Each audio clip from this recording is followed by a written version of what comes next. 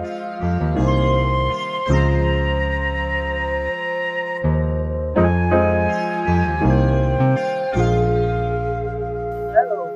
is Off the Cuff with Des and Zane. Thank you so much for joining us. We have Mac Smiff as our guest today. Yes. On our show, we talk about local Portland music. Trying to talk to two mics. Trying to take over.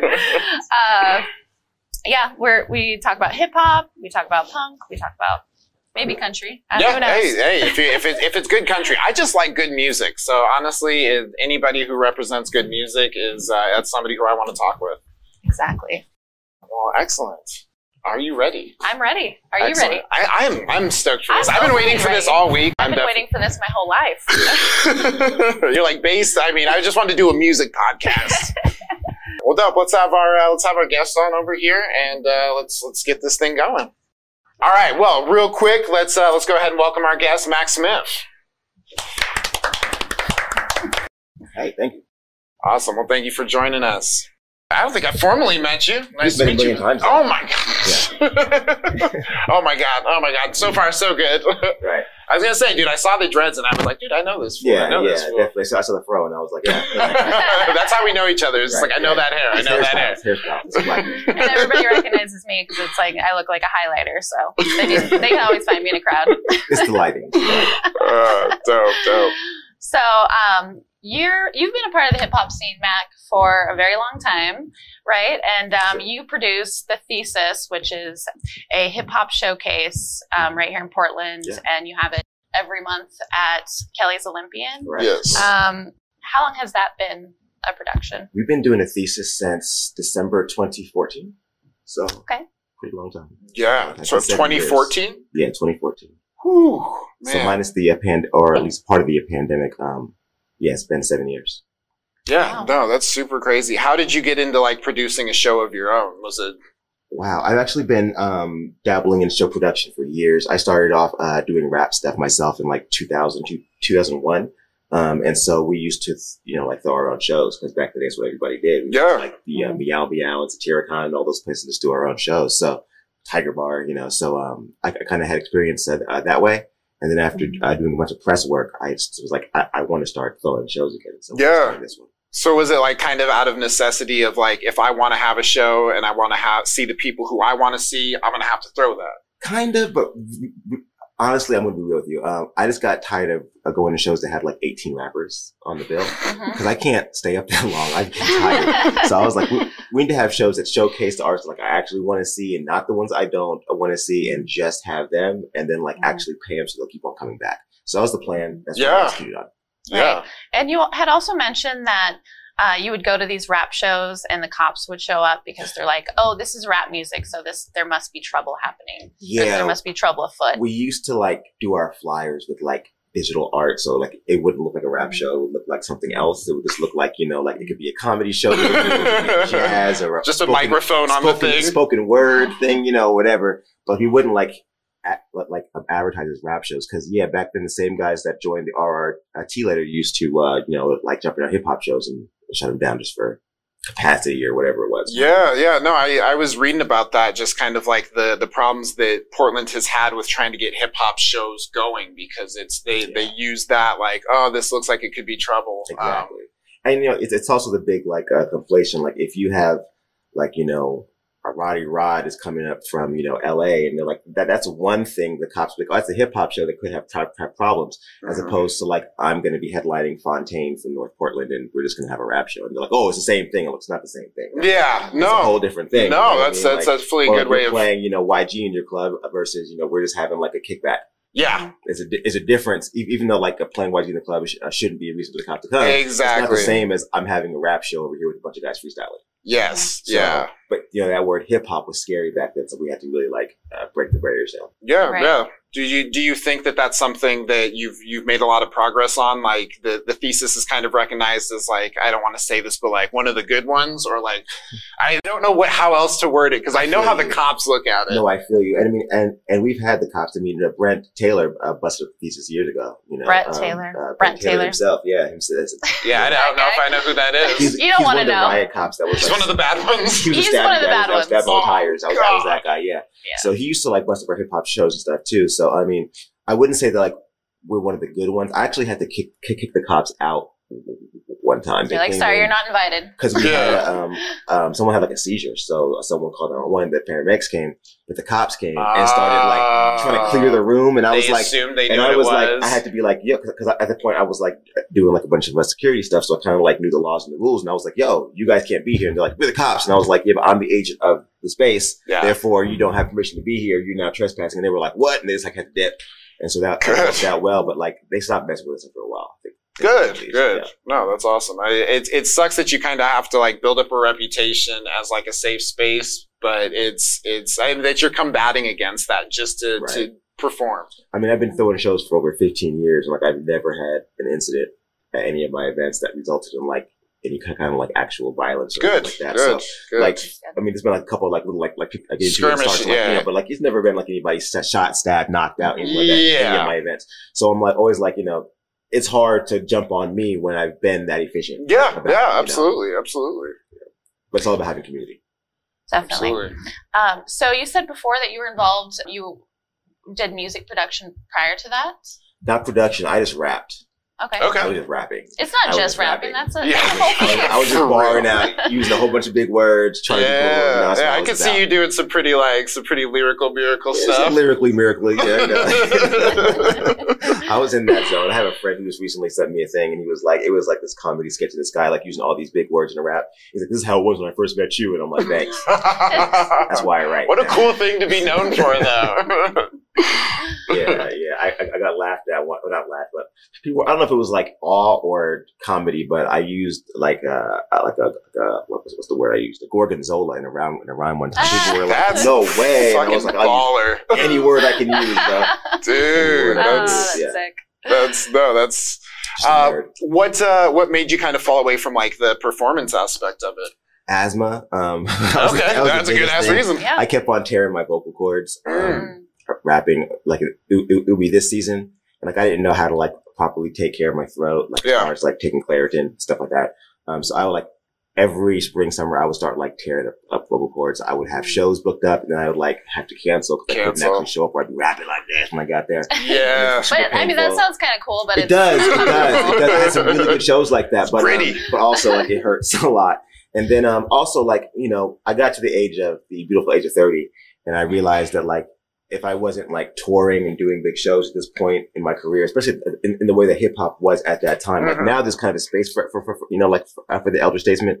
But back then it was like, it's like you're young or you're gone, So at 30, I was kind of like, yo, I had a good run. I had a lot of shows. I played all over the state. I opened up for Macklemore, cool stuff, and that was kind of like the end.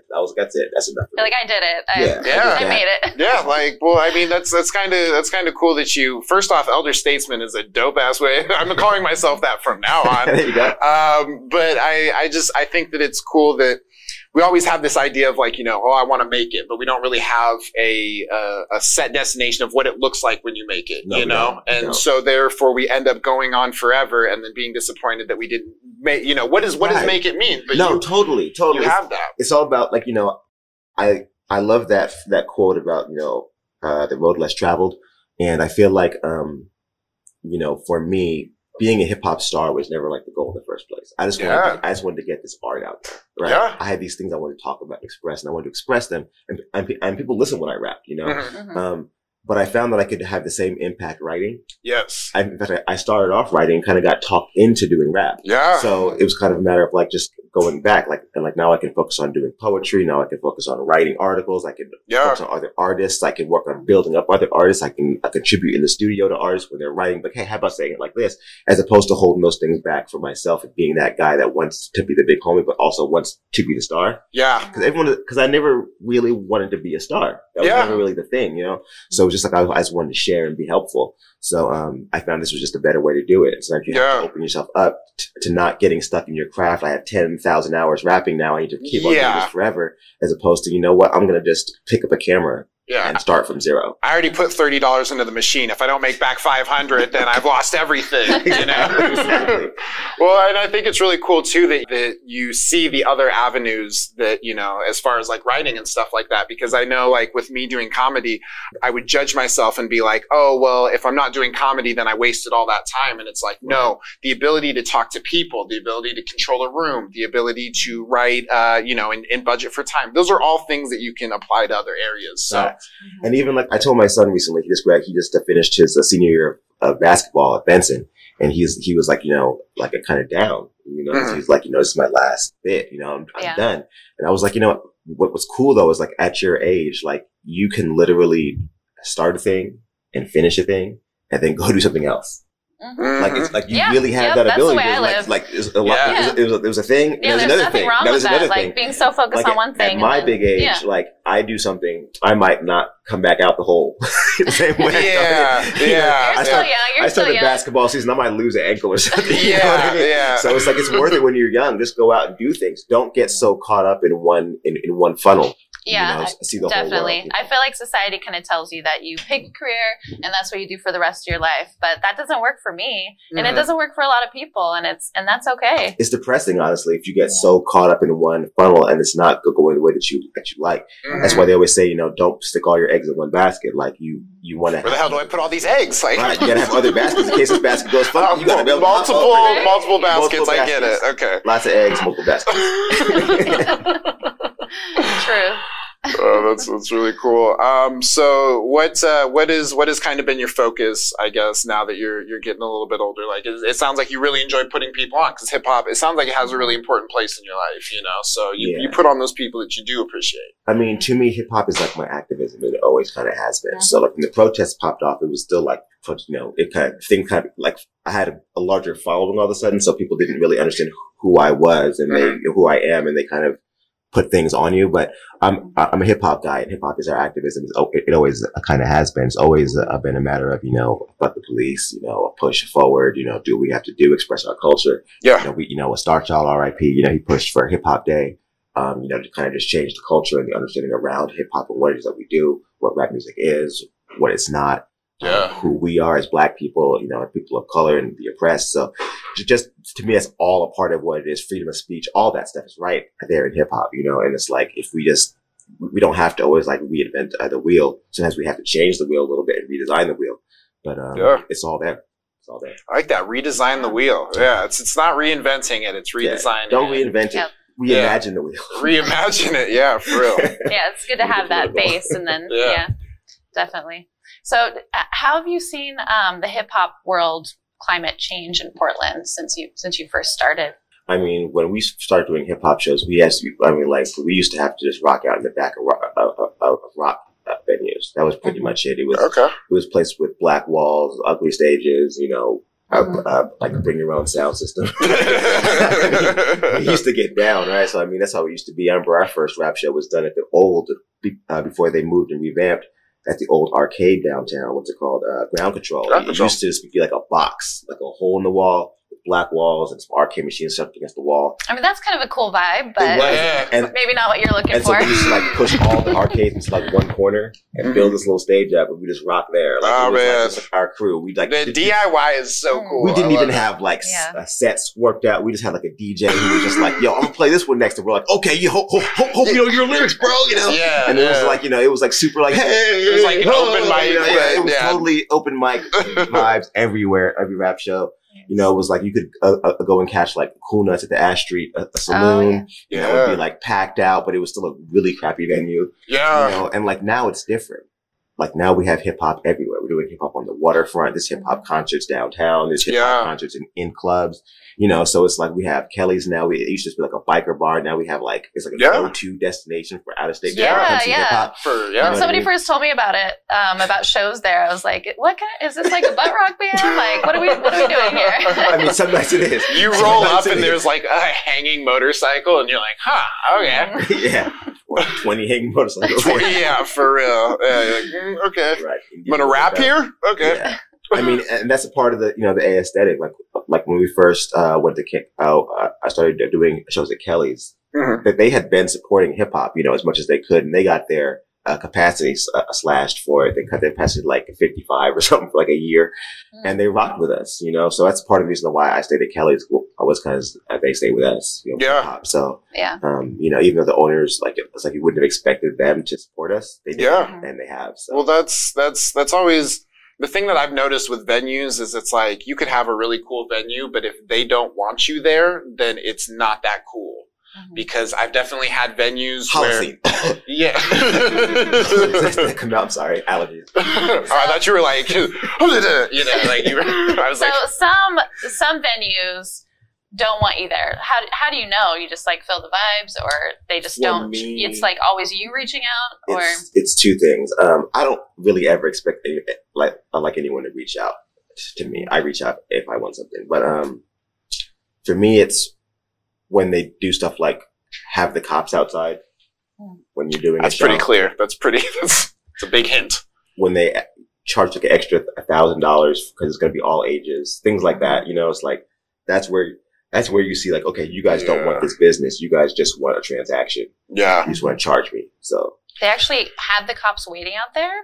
Yeah. Wow, They told. okay. I've never seen that, but a few years back we did a show, a concert series. It was a community thing. It was a fundraiser for Boise Elliott Humboldt School, and it was all ages. We did it. It was right after Nipsey Hussle died, and so I did like a hip hop thing that was like honoring Nipsey Hussle. What he, you know, it was like a STEM. We were like raising money for STEM programs in Holocene. Basically told the cops it was like a gang event, and let the cops just like hang out outside, and they like harassed us when they came to our show. Wow. And then they shut it down early, saying it was too late or something. Like at 10 o'clock, they were like, "Stop letting people in." And I'm like, "Well, you know, where'd our crowd go?" And they're like, "I think I was the whole night. I'm just basically just like, you know, negotiating with cops and letting people in. He was already in, let him back in, you know, that kind of thing. They're like working the door essentially." So it's are you the door person? Are you collecting money now? Because that'd be cool. Like sat in Sassy's parking lot and just harassed everyone that came over. It was just like it was wow. So stuff like that is super annoying. That's how I know that venues don't rock with you. You saw like 3 black guys, like it was me, like I run a magazine, and Donovan, he's what's the name of your magazine? We Out Here magazine. We Out Here. And We Out Here. And then Donovan runs, at the time he was writing for the Scanner and worked with like Beyond Black, and then Karanja, who owns Green Hop and also the teacher. So like that's who's doing this event, and they were like, it's a gang event. Man, that's so They frustrating. basically just like labeled as Crips, and Wow. because Nipsey was on the flyer. Jesus.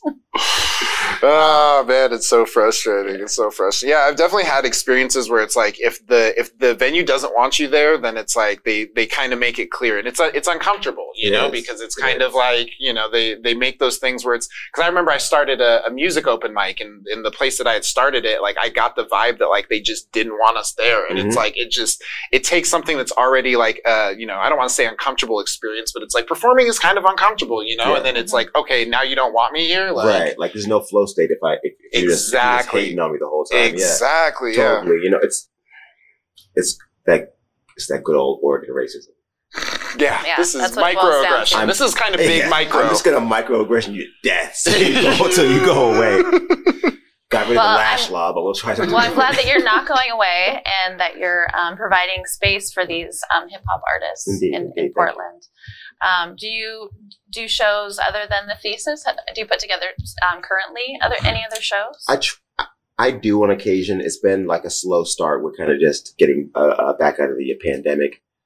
So I do back to normal. Yeah, going back to normal. So I plan on definitely doing some different productions. In the meantime, I've just kind of been throwing our logo on stuff and helping to like promote and stuff. We had the J.A. Jury show we sponsored after the Thesis. So on Friday this last week, and then we had the Culture Shock at the Memorial Coliseum. Yeah, Culture Shock was that a few months ago. So just stuff like that, just kind of getting involved, helping out behind the scenes, and not making it like a Mac event, but making it other stuff as well. Well, I mean, that's really cool that you're using the platform that you've developed to boost other people. That's the whole point of the platform. Right. No, absolutely. That's the point of your platform. Not everybody does that. Some people are like, cool, I made it. That's what I do too. I mean, my platform isn't as big as yours, but that's what I do too. And it's mostly like, I don't want to be in the spotlight. I want to put bring other people up and put other people in the spotlight who are more talented than I am. Right. I mean, like back when I took over We Out Here, I was basically like, the goal was to, go out and find the artists and bring them in, find their audiences and then share them with the other people's audiences that we also found. Exactly. And that's pretty much what it's all about. Like in the process, we kind of like developed our own audience, but that's cool because like, we're just going out and we're just sharing it. It's like we're like at the honeybee of the hip hop scene. Just go and pollinate place to place. Yeah. That's kind of the whole goal. So we stay moving. I love it. I love it. Yeah. So, who are some of your favorite hip hop artists in Portland? Easy Money. It's Easy Money. I love Easy Money. He's my favorite. I love talking about this guy's name. Nobody knows Easy Money. That's actually a dope rap name, though. I might come back. Easy Money. Yo, check it. Hey, it's your boy. It's your boy, Easy Money. Holding down for the 5-0 tray. No, some of my favorite artists in Portland right now, I gotta go with Mike Capes. Always killing it, always doing great. Gotta go with the Swiggle Mandela. I love Sote. I feel like she's super underrated. She's got so much is coming up. I love her. Even outside of just plain hip hop, we got, Vina right now, Vina Baby. She's amazing. Zaya Bell, absolutely amazing. Issa, absolutely amazing world artist music, world music artist. So this is a ton of great artists here. There's so many. I mean, like even like just meeting like a Khalil last week at the show. He's down in LA now, but he's from Portland. He's actually he's like related to Tony Ozier, who's like one of my favorite, the doo-doo funk, jam like master. Yeah, so these are all guys that like I totally just grew up with and am now growing into and. Yeah, there's so many artists here. I could go on for days. I think we've booked over 130 artists from the Thesis. 130. Wow. We've raised over like 40 grand that we've distributed completely. We take no money out of it. That's what I was going to ask too. So, so you give it back to the artist, or do you give it back to the community? We give it all back to the artists. They're part of the community. Yeah, they are part of the community. So a kind of a big thing in local rap is like artists don't get paid properly. Yes. And so that was also a thing that we had with the Thesis. Performance in general. And like I'm a socialist, everyone knows I'm a socialist. I've always been a socialist. It's the way I am. And so I was like, we're going to have this show and what we're going to do is we're going to make it super fair. We're going to have door and then we're going to have artists and then we're going to split the money up and we're going to walk away. Right. So like at the end of every show and now Verbs does it. Shout out to Verbs. That's the guy right there. But I used to do it for like years until the pandemic. Now we just switched roles. I would just go to the door and I'd be like, okay, what do we make? And they'd be like, we got this. And I'd count it out. Then I'd put like a stack of money between each finger and I'd walk around and give everybody a stack of money. Boom, boom, boom. That was my favorite on the spot. Part of the night. Yep. Show's over. You guys we're still just hanging out. I'm like, hey guys, here's $200. It's $200. It's $200. And now it's more because we charge 15 in advance and 20 at the door. Yeah. We got a capacity about 100. This last the show we sold out about 112. So do the math, Yeah. And then you have I hate math. artists. Don't make me. It's like 500 a piece. You know what I mean? Like let's knock that money out. So it's like if you can pay artists $500 to come do a show, they'll fly here. Oh fuck yeah! You know what I mean? Absolutely. They'll fly here from Seattle, $500 in a heartbeat. Yeah, definitely. Or even just for the potential of $500. And so also it gives everyone the incentive to promote without doing like this selling tickets and weird kind of stuff. Yeah. I'm not really a big fan. I shouldn't call it weird. People do that. It's okay. But for me, it's kind of weird. I don't like having the artists go out and sell tickets in the bars and try to get people to come out and having your performance ranking. If you don't sell enough, then you owe us money. And it's like, this is I'm trying weird. to build an experience for our fans. So for me, it's about having the characters I want in each show. Yeah. Right. And then building out this last one's a world music thing. So we went and got these certain artists and we brought artists in from other places and we book these shows months in advance and we kind of just build it out. And then it's the pay, it's like everyone's so involved in the creation that the pay, sometimes it's even a get discussed. I had a few folks that were like, I get paid for this. And I was oh yeah. I'm hitting $280 and they're like, I get paid for this? And I'm just doing this for fun. Dude, for real. So I get to do the show and get paid? And I'm like, what have you been doing out here? You're just doing shows for free. You're an artist, get paid for your work. So it's that's just a big thing. And so I feel it helps also to kind of raise the bar. Cause especially on really pop-in sold out shows, there's been a few shows where the opener has sold out pretty much, and then everyone left, and then it sold out again. So it was 200 tickets. You know what I mean? And you'll have these huge things. This one night, I remember I was paying out Martell Webster because he actually played in the NBA for 10 years, but he's in Vancouver, and he started a record label, so he's so Erst. it's a record label that he helped like fund and start. Yeah. And so he had a bunch of artists on a show one time, and then he came out and performed as well. So it was huge. Like this NBA player, he's 6'8", 6'7". He comes in with his wife, all his kids are like, all 6 feet tall. Yeah. Everyone walks in, and it was so sold out. They were like, "Sorry, sir, you can't come in." I was like, "Yo, let him That's in. fucking That's baller. the one. We can't. You gotta let." Can you imagine having an event that's so I'll just busy? kick somebody else out. He got to come in, right? But like, I give him the money at the end of the night. It's like $300-$400, and he's like, well, "You gotta take the money. Everybody takes the money." Like, all right, he like takes the money. Man. But like, yeah, that's kind of how it goes. Like, no, that's something that like definitely happens in comedy as well, where it's just like we want to get paid for what we do, but we almost don't expect to get paid. Right. So because it's at the end of the day, we enjoy doing what we do, but also at the end of the day, we spent a lot of time building up that craft, like writing those songs, editing those songs, fucking hating it after that, paying for the beat. There's so much that goes into that that you never see the money ever come back. Right. And to if I were to get paid $500 for one show, I'd be like, okay, now this isn't me just, putting money into this. This is me getting money back. Right. Yeah. And that's the whole idea. And I was going to say, like, I feel like when you're first starting as an artist, you do shows to promote, and you don't really think that you're going to get paid. I'm not an artist, so I'm just like, no, you're right. But that's what it seems like to me. Like, my friends who are artists, like, until they become more well known, they kind of expect just to do it for promotion. And that's you get paid in exposure. But see, that's like one of the traps of capitalism, though, especially at this level, and we do it to ourselves, because it's like the promoters aren't even like really up there, they're not even like the big capitalists. It's just like some guy that's trying to get paid, you know what I mean? And so like the Thesis trick was just like cut out the promoter. Yeah. We always complain about the shady promoter. The promoter's still involved. The promoters. Cut the promoter out. What do you need a promoter for? Yeah. If you have good artists and you have a brand, like what do you need a promoter for? We have everything there. Yeah. So just cut out the middleman.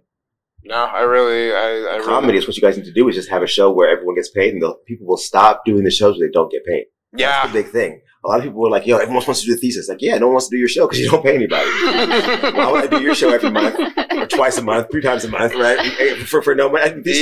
Like twice a year, make $1,000. I had to take time off of work to be here. You realize that, right? I just go to shows like pulling my tie off. I walk in the door. Exactly. I feel like on my lunch break, like went up to a park block to do a hip hop show at the PSU, and then went back to work. I've hit like open mics in between my lunch break where I'm just like on my 30, and I'm just like, just put me up real quick, then I gotta go. I got some jokes. Just need 3 minutes, okay?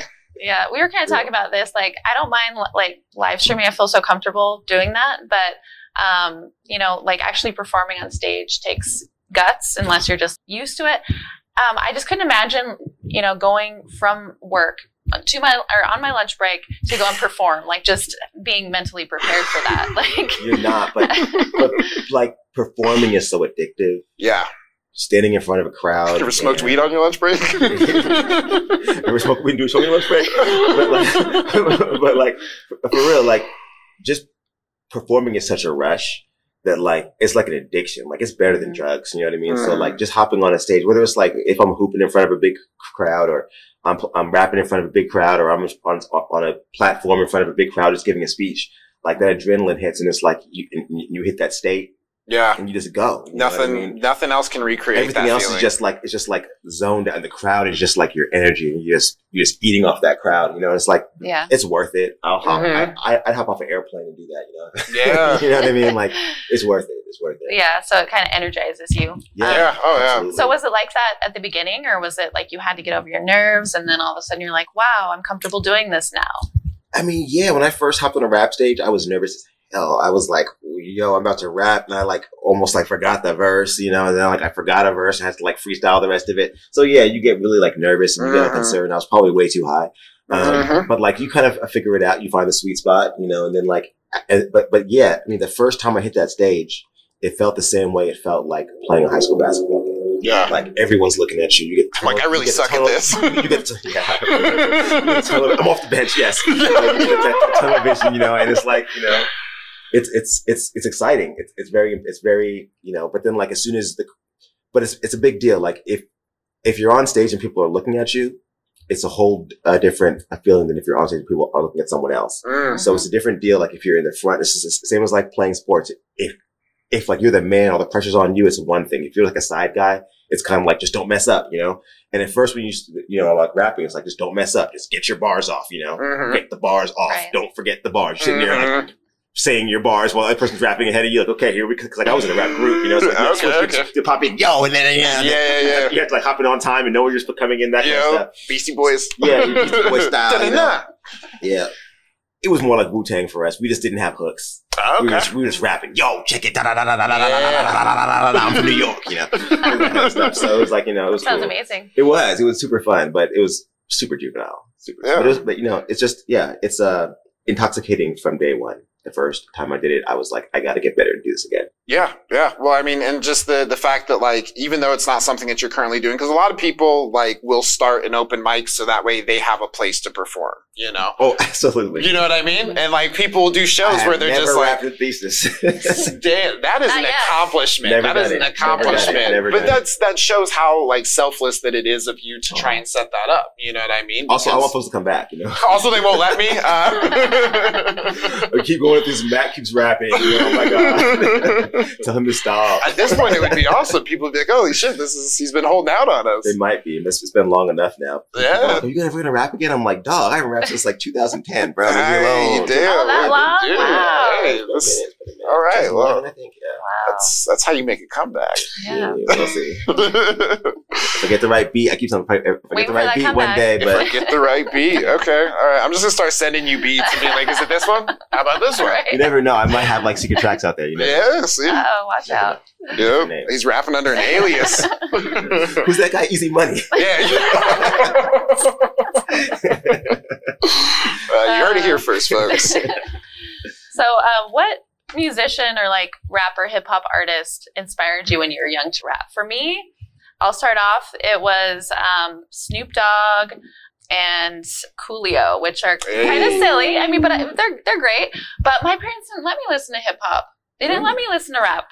I secretly listened to like NWA and all those other guys, and I found out later where the good music was at. Yeah. So for you, when did you start getting into hip hop? Was it something you always listened to, or? My parents also really didn't let me listen to rap. My first CD was Cooley High Harmony by Boyz II Men, and I was an R&B kid. I listened to R&B and stuff, and jazz and whatnot. And as I got older, to my preteens and whatnot, I started like discovering like Naughty by Nature. My friend's house. What is this?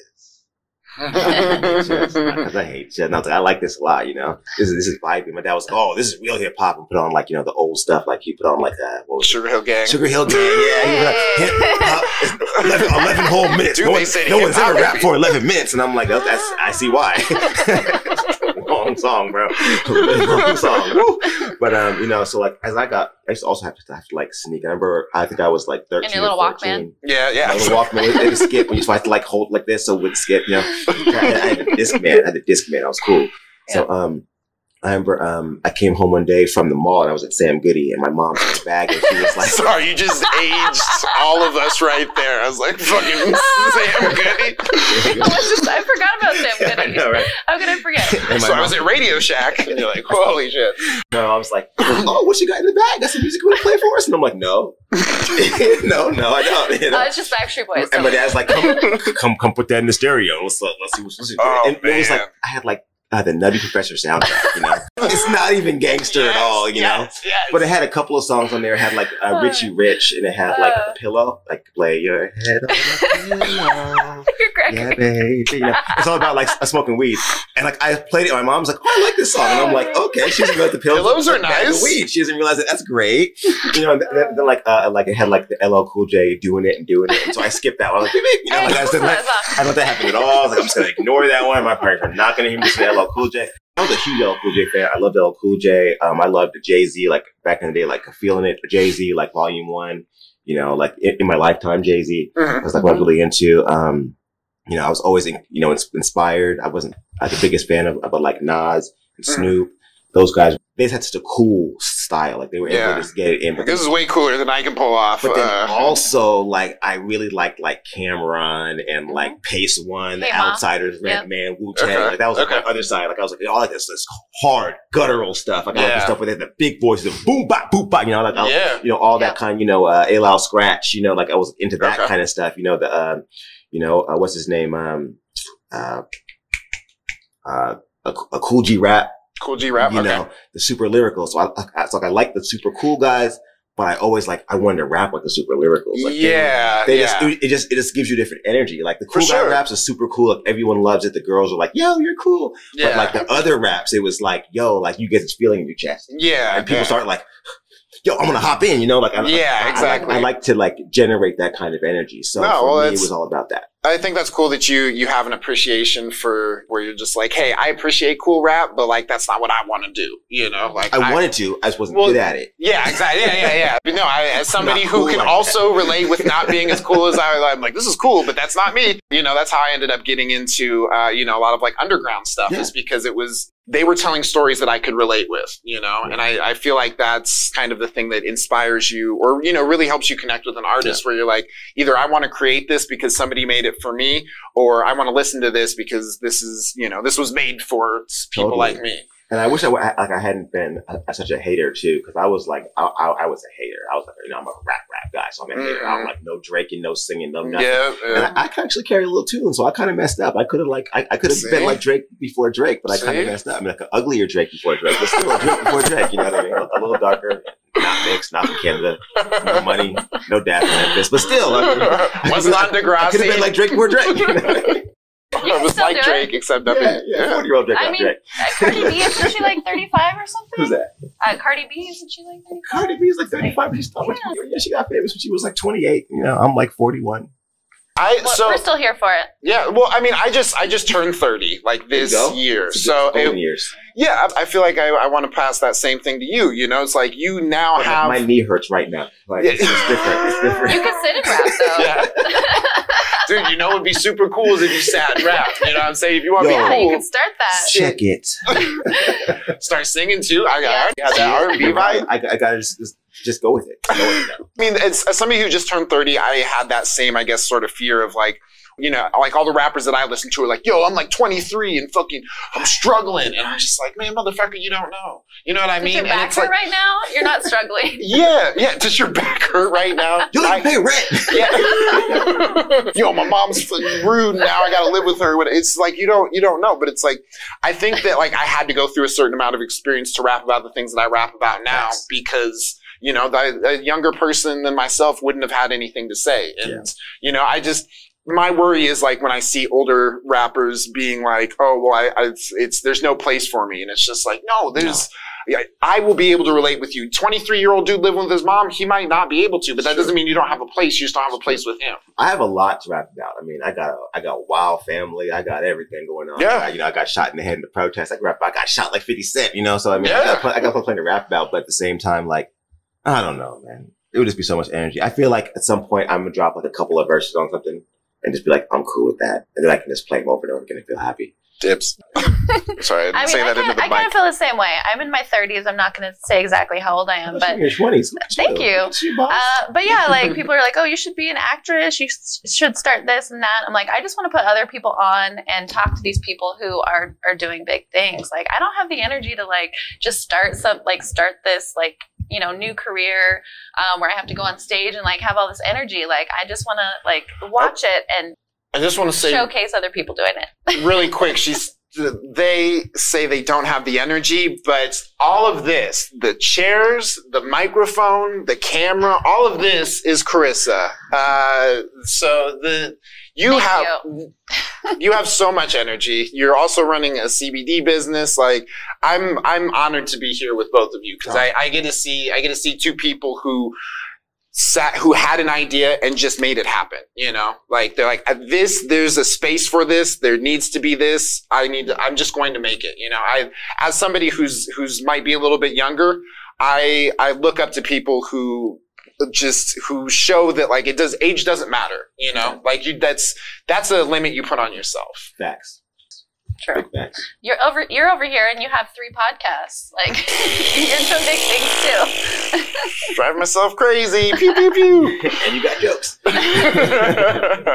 No, I get motivated by seeing people follow their passion, you know, because not everybody does that. Everybody says, hey, it would be cool to start a podcast. Everybody says it would be cool to start a business. And I'm literally, you literally have both. You know what I mean? And like, you literally were like, oh, I'm not doing rap anymore. Like, you're not doing it to put yourself on. You're doing it because you have a passion for it. Yeah. You're doing it because you want to see those people succeed. Yeah. Like, there's, I don't know. I'm really just gifted with being around some really cool people. Yeah, yeah, you're my type of people. Like, I saw you at the Thesis, like taking pictures, and I was like, I'm like, now you're the photographer. Like, you do a little bit of everything. I love that. Yeah. Sometimes I wish that I was the type of person who could have this like 9-to-5 job and just like sit at an office and be content with doing that. But it's like, I have all these projects. I can't like just focus. I mean, yeah, I got to focus on all of them. Got to do even when I have 9-to-5, I still have to do all these projects. Yeah, there's just no way. I'll just sleep less. Like, there's just no way. Yeah. I can't. Like, I got to get money. No sleep, gang. Like, you know, I got to do these projects, so it's got to come out. Otherwise, I'll just be like depressed. Yeah, I'll be like legit depressed. If I just went to work and got off work and came home and watched TV, you know, like. I call it. You're depressing the shit out of me just saying those things. That whole like garage, garage life. Feel like you leave your garage, go pull in the garage, go to work, come back out the garage, go back to your garage, life, go watch I've never the TV. heard that. Yeah, I haven't either. Yeah. That's really good. Where it's like you never actually like see outside. Yeah, except like in your yard or on your lunch break. It's like your outside time. Like that's super weird. Yeah, to me. Like, I can't live like that. My outside time is going to and from work. You know, or to lunch. Right. Like in fact, like I used to like just to park the car and just catch a bus just to be amongst people because it's super weird to like not see anyone on the way to work. Like to me, that's just super strange. Like there's so many experiences that I get out of life just riding the bus or just like riding my bike to work. Like I would rather just do that than sit in a car and just or like be on autopilot on, you know, just toned out. To me, it's weird. Just so much is going on. You got to see. Yeah.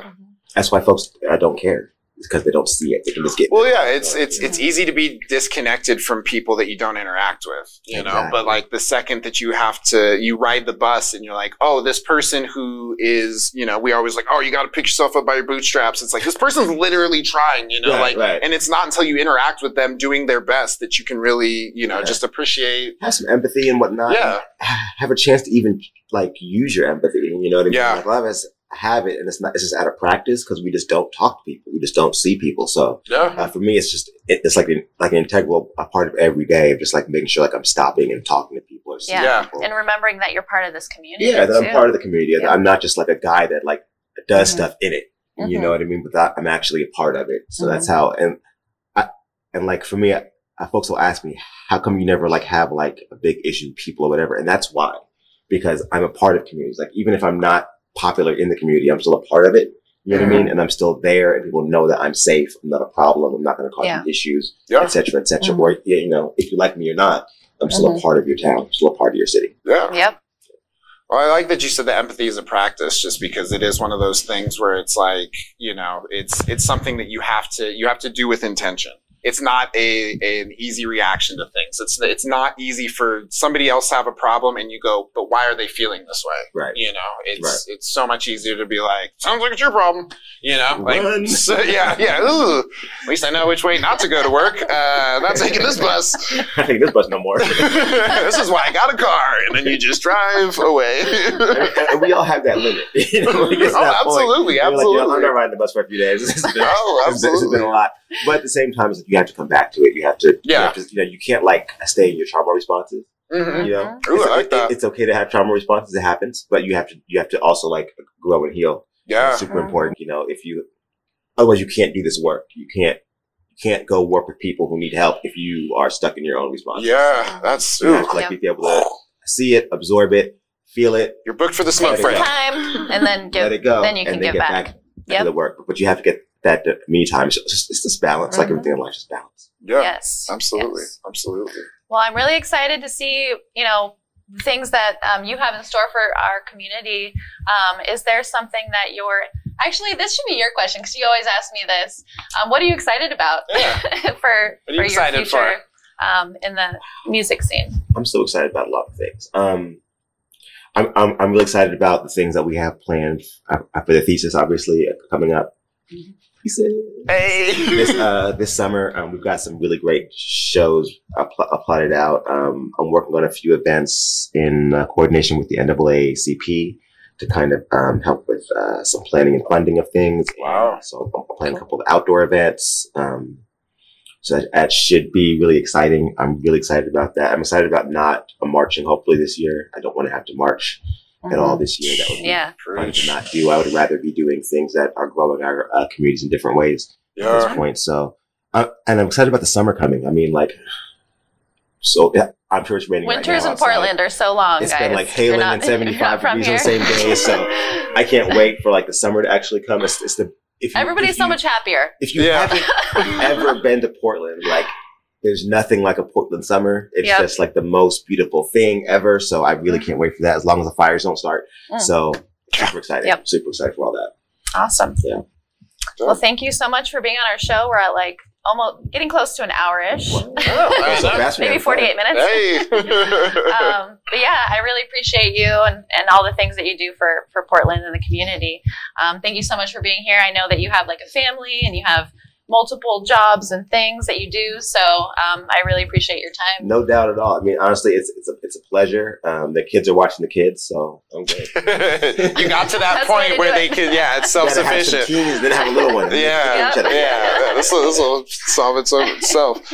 Where can we find you if we want to kind of follow you, follow your events? MacSmiff.com, Mac Smiff on Twitter, Mac Smiff on Instagram, Mac Smiff anywhere. Okay. That's MacSmiff.